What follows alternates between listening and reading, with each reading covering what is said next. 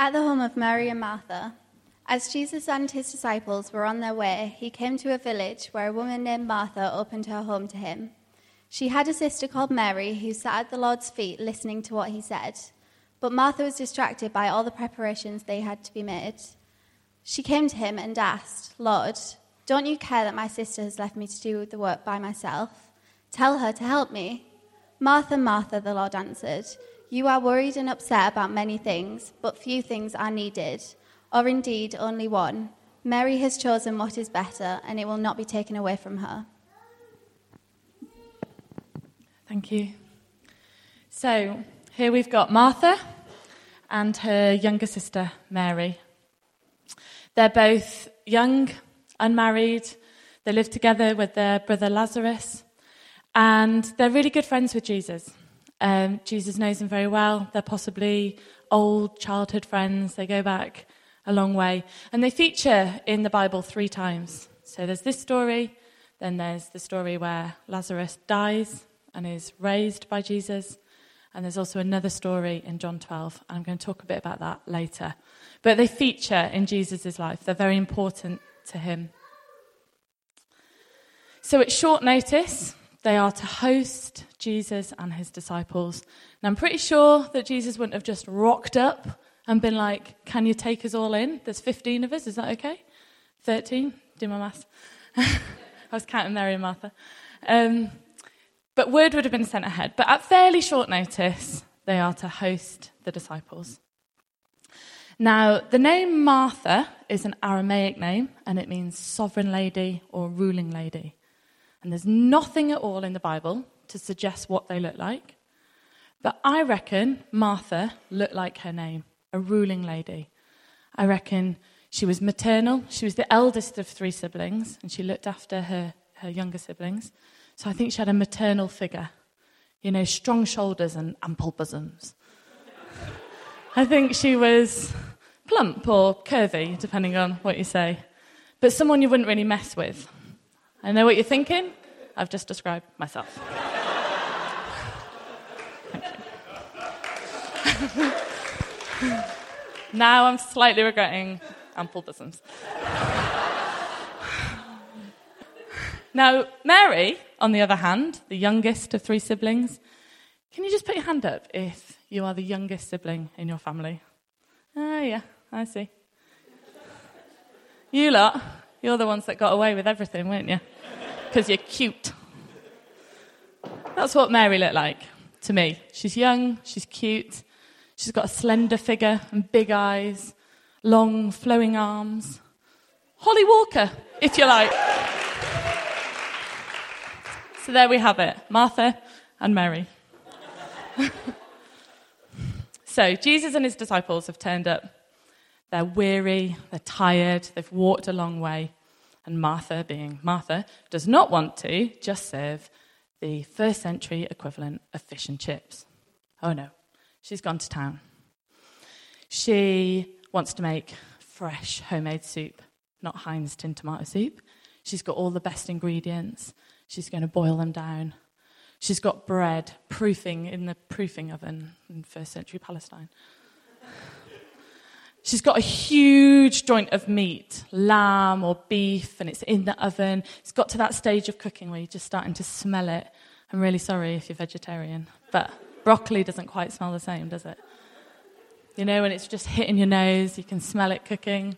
Not the broccoli, the beef. She's doing vegetables, she's doing roast potatoes, she's doing Yorkshire pudding, she's doing gravy. And as for dessert, I have no idea what she would do for dessert. But my go-to showstopper is a pavlova. And in fact, many years ago, we had dinner at the Faulkner's house. That's a family in G2. Some of you will know. I can't see them. I think they've gone down to kids' work. If you ever get invited to the Faulkner's house, just say yes. Whatever you're doing, drop your plans. Get dinner at the Faulkner's house. It's so good. And we went for dinner, and then Leslie brings out this pavlova, and it was amazing. It was huge, absolutely huge. Yeah, crusty on the outside, soft in the middle, marshmallowy, creamy, loads of fruit on top. And I just looked at it and I thought, I can only aspire to make something as beautiful as that one day. Well, I'm so happy because I've cracked it. I make a really good pavlova. So let's pretend Martha's going to make a pavlova. She's busy in the kitchen, getting on, loads to do. She suddenly realises, Mary, nowhere to be seen. Oh no, Mary, her younger sister, her sous chef, her helper in the kitchen, she's merrily sitting down chatting to Jesus. Now, when I first read this, sometimes you read the Bible and you're challenged by it. I wasn't challenged. I was angry. I was angry by what Jesus said. Martha says, Jesus, don't you even care that Mary isn't helping me in the kitchen? Now, what you need to know about me, in case it's not entirely obvious, is I'm totally Martha, not just in my looks, but how I act. So if we were to draw a line all the way down the hall, Mary here, Martha down there, which is stupid because Mary and Martha are not polar opposites, but that's like a whole other talk. And I said, stand on the line. Do you relate a bit more to Mary, a bit more to Martha? And everyone would stand there. You always get those awkward people that think, no, I'm a perfect mixture. I'm going to stand right in the middle. You know who you are. It's not true. I would be right at the back, so far against that wall, pushed right up. I'm so 100% Martha. And that's why I was offended by what I heard Jesus say. Now, I will admit that sometimes when women hear things, it's not always reflective of what was said, okay? And that kind of might have happened in this story. So, what I heard Jesus say was, Martha, you're just really busy worrying about everything. Come and sit down like your sister is. What? How rude. What he could have said was, yeah, fair enough, Mary, go and give her a hand. She's cooking for 15 people. Or, even better, yep, come on, lads, let's all muck in. Many hands make light work. Proverbs, quote. Let me just give you an example of what life looks like for me, / Martha. So, let's say it's Saturday afternoon, I'm at home, I'm married, I've got 2 children, we're just kind of hanging out, pottering around, there's a knock at the door. It's an old friend, just turned up. Great, come in, that's fine. Make cups of tea, Luke takes them into the living room to sit down, I find the packet of biscuits at the back of the cupboard, serve it up, and then I'm like, I need to get dinner on. I'm really sorry, I'll be back in 1 minute, I need to get dinner on. It'll be dinner time soon, and you do not want to see my children when they're hungry, okay? The other day, Aaron, who's 5, was so hungry, he said to Luke, I'm going to kick you in your Achilles. Because Luke ruptured his Achilles 6 months ago, so that's really bad news, okay? He's literally found his weak spot. So I'm like, right, sorry, I'll be back in 1 minute. I'm just going to go and get the dinner on. So go find the recipe on my phone, chop up all the vegetables, get it all in the oven. And then I realise my phone's really low on battery and I'm expecting a call this afternoon. So, sorry, I'll be back in 1 minute. I'm just going to run upstairs and get my charging wire. So I run upstairs, go into the bedroom. There's a massive load of washing. Now, that wouldn't normally be a problem, but at the moment we are doing some washing for some friends who are ill and struggling a little bit. So I'm like, I really need to get that on. So I grab the washing, run back downstairs. Really sorry, I'll be with you in a minute. Just going to get the washing on. Go to the washing machine. It's already full of clean, wet clothes. We've all been there. So pull that out, put the next load in. I'm like, just be back in 1 minute. I'm just going to hang these on the line. Go outside into the garden, hang them on the line. It's a lovely sunny day. It won't take long to dry. The kids are playing in the sun. One's ginger. Sorry, I'll be back in 1 minute. I'm just going to get some sun cream. So get the sun cream on them. And then Morgan reminds me, we really need to book a dentist appointment. Bit far-fetched, you think Morgan's only 6, but it's true. This is the sort of thing he would remind me to do. So I'm like, yeah, good point. I'll just get my phone. So phone the dentist, make the appointment, realise my phone is still really low on battery because I never got that charging wire. Back in 1 minute, I'm just going to run upstairs. You can see where I'm going. It's not that I want to be busy. It's just that there's quite a lot of stuff to do all of the time. Okay, and if Jesus, or my friend that's come for dinner, says at that point, Hannah, stop worrying about everything, just come and sit down, that's the bit that offends me. Because I'm not worrying about everything. I'm just doing things that need to be done. They're not stressing me out. I'm just doing things. But I wonder if, in this passage, Jesus is actually referring to Martha's actions. He says, Martha, Martha, you are worried and distracted about many things, but few things are needed. He doesn't actually tell her to stop. He doesn't tell her to sit down. He doesn't tell her to change what she's doing. He doesn't refer to her actions at all. The Greek word that's used in the original text is perispeto, and this means to be pulled in different directions or to be cumbered or tangled up. I think Jesus is referring to a deeper thing going on in Martha. Maybe Martha's worried about her house. Maybe she feels like it's not good enough. Maybe she feels like she's not good enough or the food isn't good enough.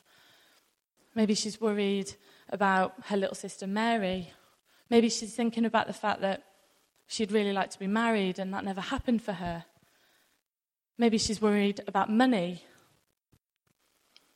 And so if Jesus, in my moment of running around the house doing lots of things, is saying to me, "Oh, Hannah, stop being silly, come and sit down," and I'm like, I'm not worried about those things. But if Jesus was to stop me and say, "Hannah, what are you really worried about?" Well, the list is endless.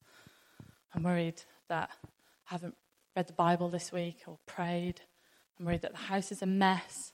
I'm worried that the kids are going to be naughty. I'm worried because I've put on weight since I last saw you. I'm worried because things are a bit tight financially.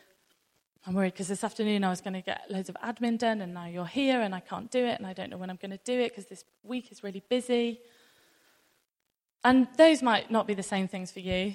Not everyone here's got children that they're worried about, but maybe it's deadlines or finishing the latest series on Netflix or social media. What is it that you're worried about? There's another Greek word that's used in this text that's really important, and that's diakonia. And diakonia is the word that's used to describe the work that Martha is doing. So the fact that she's preparing this feast, it's diakonia, that's what she's doing. And the definition of that is service or ministry or leadership. It's a positive word. It's used in other places in the New Testament, and whenever it's used positively. So her work isn't the problem. What she's doing isn't the problem. Her diakonia is actually a really good thing, but it's her distraction. That's the problem. It's her perispeto. It's the fact that she's being pulled and dragged in different directions, that she's worrying about things that she doesn't need to worry about. And so what initially I thought was a rebuke from Jesus, I thought Jesus was saying, "Stop being silly, stop worrying, come and sit down." It's actually a kind and loving call to discipleship, which just means to come and follow him. He says, "Martha, Martha." There's friendship. He uses her name twice. That shows friendship in his voice. He is calling to her. He's not shouting at her. "Martha, Martha, you are distracted, frustrated, cumbered, tangled up, and you don't need to be." Do you know, I'd really love to pull Martha out of that story and pull her through a wormhole and travel 2,000 years to today and stand with her and say, "Hey, Martha, let's look at the full narrative of Jesus, from being born, a humble birth, and being persecuted early on, the prophets that predicted his life, to his ministry, the way he told stories, he was compassionate to people, he healed people, he loved people, he turned social expectations on their head, he flipped religion over to his awful, gruesome death for us," and say, "Martha, you've got Jesus in your living room right now. You've got Jesus, actual real-life Jesus, sitting in your chair, inviting you to be a disciple. Do you really want to be distracted by whatever it is you're distracted by? Because this is a once-in-a-lifetime opportunity." And when I say that to Martha, I say it to myself, don't I? You're distracted. You've got this once-in-a-lifetime opportunity to follow Jesus, to be with him, to learn from him. But thankfully, Jesus doesn't stop there. He goes on to say, "Mary has chosen what is better, and it will not be taken away from her.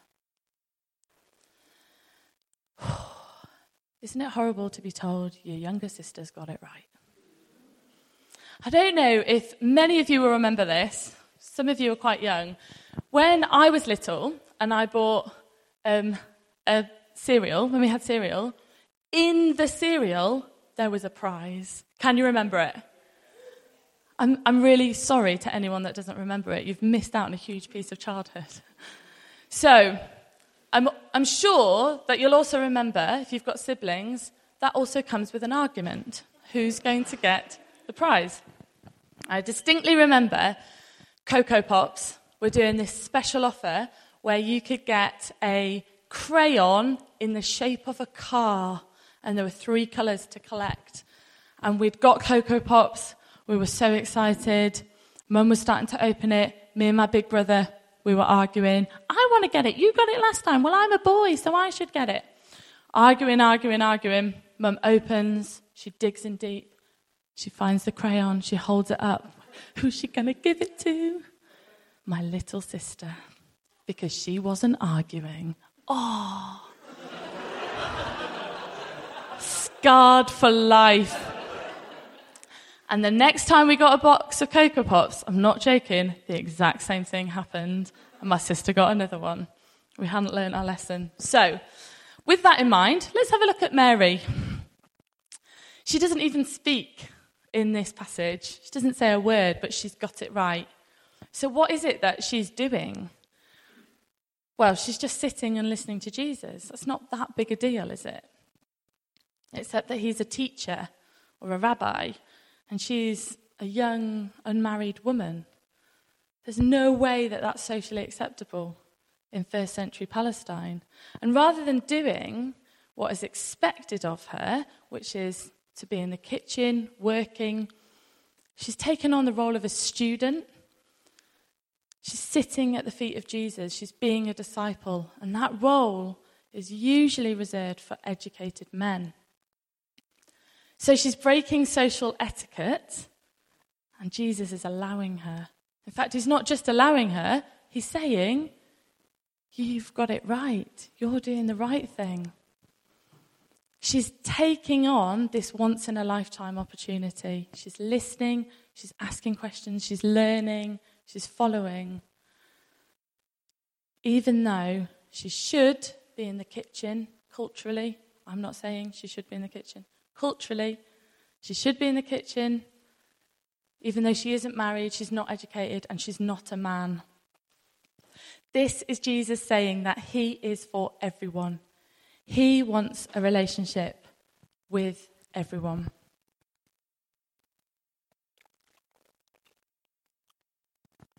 So, there's another story where we see Mary, Martha, and Lazarus, and it happens in John 12. It's a little bit later on in the Bible. And again, they're having dinner, Jesus and his disciples, and Martha's cooking. And what happens then is Mary took about a pint of pure nard, which is an expensive perfume, and she poured it onto Jesus' feet, and she wiped his feet with her hair. And the house was filled with the fragrance of the perfume. So there's 2 things that stand out to me in that passage. The first one is that she uses a really expensive perfume. It was actually worth about a year's wages, that perfume. Now, normally you'd just use water and a bit of oil.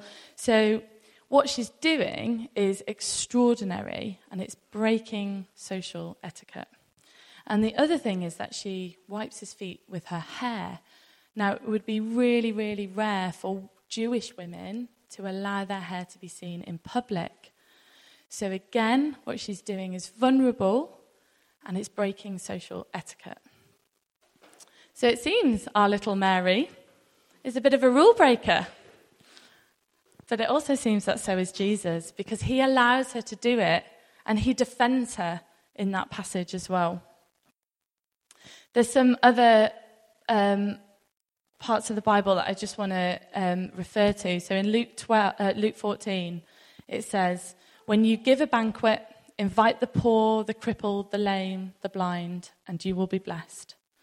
In Romans 2, it says, God does not show favoritism. And in Colossians 3, Here there is no Gentile or Jew, circumcised or uncircumcised, barbarian, Scythian, slave or free, but Christ is all and is in all.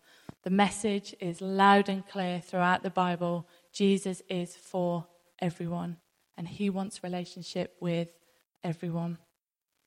It doesn't matter about your stature, your race, your religion, your gender, your education.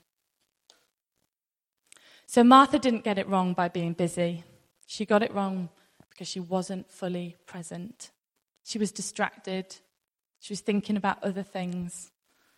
And our story is left suspended. We don't know what happens next. Do Mary and Martha have a massive Barney and one of them storms out? Or does Mary and Martha get reconciled? Does Martha manage to finish doing what she's doing, but tune in to what Jesus is teaching?